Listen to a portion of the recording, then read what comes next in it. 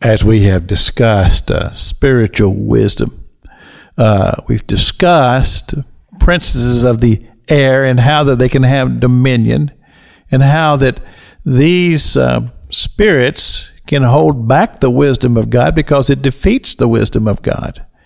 And blessings. You may remember a story that we find in 1 Chronicles about when King David wanted to bring the Ark of God back to Jerusalem. And evidently, without consulting anybody from the spiritual realm, David had a good heart and he wanted to do this. And they took the ark and they put it on a cart. And it said that a guy by the name of Uzzah, he was driving the cart. And as all of the singers and the praisers, they were all rejoicing and dancing about the ark of the covenant going to Jerusalem and to the house of God. And the oxen stumbled, and Uzzah reached out to steady the ark to keep it from tipping over. And when that happened, God killed him because he touched the ark of the covenant.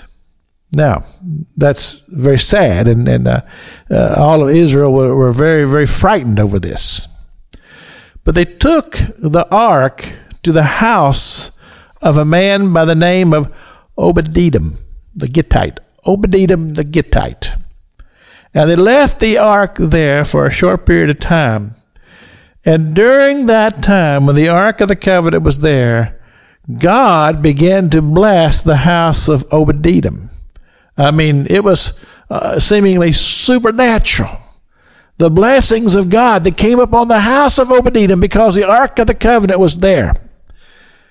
Now, that tells me that there are spiritual influences and there is spiritual activity in areas and dominions all around the world.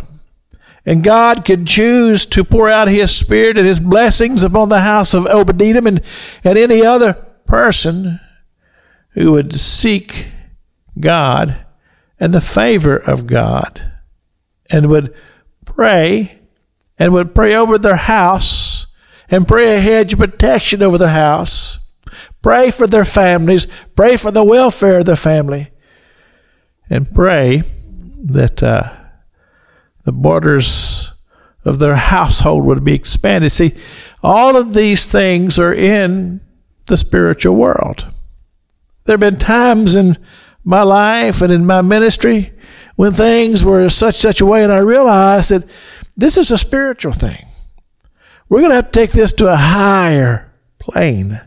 We've got to go higher with this because we're trying to deal with this here in the flesh and in the wisdom of men.